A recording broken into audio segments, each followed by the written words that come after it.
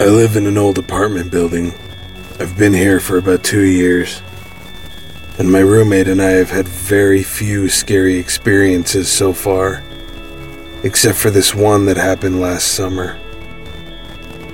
It was around 4 in the morning when we were woken from a dead sleep by the fire alarms going off throughout our entire 4-story apartment building.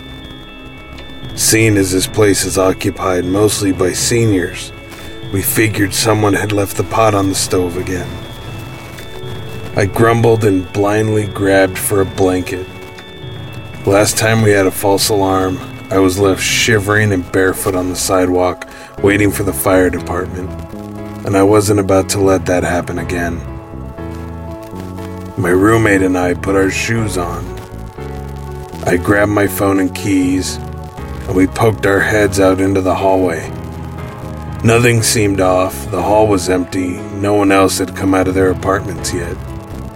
Reluctantly, my roommate and I walked down the hall toward the lobby. We figured our neighbors would soon follow suit.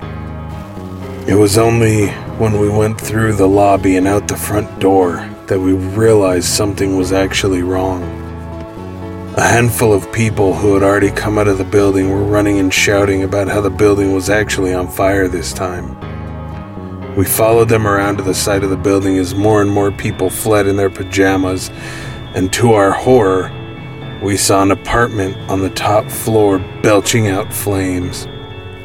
People were frantic, searching for water, a ladder, anything. Someone remarked that there was a lady who lived in the apartment who had mobility issues, and she needed to be rescued now, and where the hell was the fire department? My roommate was quite disturbed by the whole scene, so we decided to go back to the front of the building away from the fire.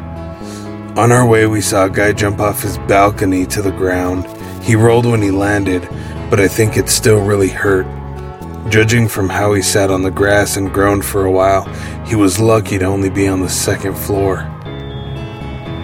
There was chaos, yelling, screaming, an odd mix of panic and disinterest, especially among the senior citizens who didn't want to leave the building because using the stairs was so difficult. The fire department arrived much quicker than they ever had before, seeing as this was a real emergency, and it wasn't long before the elderly ladies in nightgowns were being rescued via ladders and wheeled off to the hospital next door.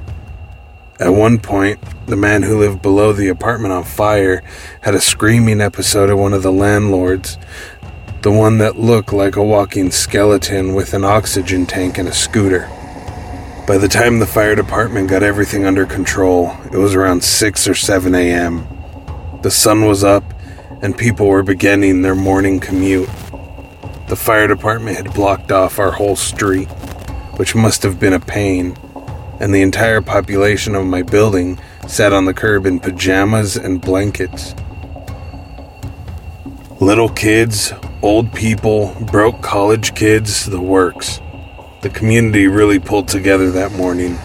The public bus service gave us a couple buses to sit and warm up instead of standing around on the chilly sidewalk. Paramedics handed out blankets and assessed injuries. The people in the surrounding houses were kind enough to bring us water and snacks. One lady brought a serving tray with mugs of tea from her own kitchen and offered it to anyone she could find. My mom came down to rescue my roommate and I, even though she lived an hour outside of town and hadn't even showered yet. She brought us breakfast and a change of clothes, as we didn't know when we'd be allowed back into the building. The most disturbing details of what had just taken place that morning came to us as we were waiting on the bus. Everyone was talking about the fire, of course. But one man had a particularly horrifying detail to add. He heard through the grapevine that the ladies whose apartment catch fire never made it out of the building. Sadly, we suspected as much, with her mobility issues and all. But there was more. The firefighters apparently found her in the hall. She had made it out of her apartment, but couldn't escape the smoke. Whether she died from smoke inhalation or burns, we aren't sure, But one thing that the man said sticks with me is that someone said as they stood outside and watched the flames, they heard the woman screaming, "Help me, I'm burning!" I've always been afraid of burning to death. The idea that my neighbor may have had such a horrifying end is deeply disturbing. I know the man who lived below her heard her screaming. He wouldn't stop talking about it. I think he ended up with a form of PTSD from this event, and I don't blame him. We were all brought to a community center where the fire department and emergency response volunteers helped bring some clarity to the situation and told us what to expect. Everyone was very kind and sympathetic to us. Whatever we needed, they provided for us. I think all of that was pretty standard procedure, but still, I was extremely thankful to the kindness of the volunteers, firefighters, paramedics, and Good Samaritans. It was pretty surreal to be in a situation like that. We had almost nothing on us. My roommate hadn't thought to grab her phone, so she had to borrow mine to let her family know she was okay. We had no money, no ID, none of the essentials, and we had no idea how long we would be homeless. I hadn't been so happy to have my mom with me in a long time. I felt like a scared little girl, even if I didn't show it. We were lucky. The fire happened on the opposite end of the building from us. Our unit was totally unaffected, and we were one of the few allowed back into our apartment that same day. The building stunk of smoke for weeks. Even though the fire took place on the 4th floor in a single apartment, the damage was extensive. Even on the ground floor, the walls were blackened with ash. When they attempted to start fixing up the building, they found asbestos in the walls. A few people were forced to move out of their apartments, and we're talking about people who had lived there for around 30 years. I remember the night we were allowed back into our apartment.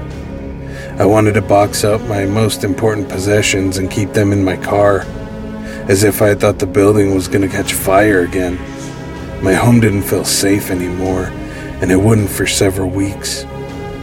It would take a long time for us to hear anything about what caused the fire. Last I heard, a space heater was to blame, but I don't know for sure. In the days that followed, the fire was featured on the front page of a local paper. The family that lived down the hall from us were featured in the picture. The article spelled out the details that I had already heard. It labeled a guy that lived below the fire as a hero for attempting to save the lady upstairs. It was a valiant effort, but there was nothing he could have done without endangering himself. I feel sorry for him. And I often wonder if the guilt keeps him up at night. Sometimes I think about the lady who passed away in this building. I listen to a lot of ghost stories, so I wonder if her spirit haunts this place. Her sudden and horrifying death would be the sort of thing to make a ghost linger on Earth, wouldn't it? So many things left unfinished.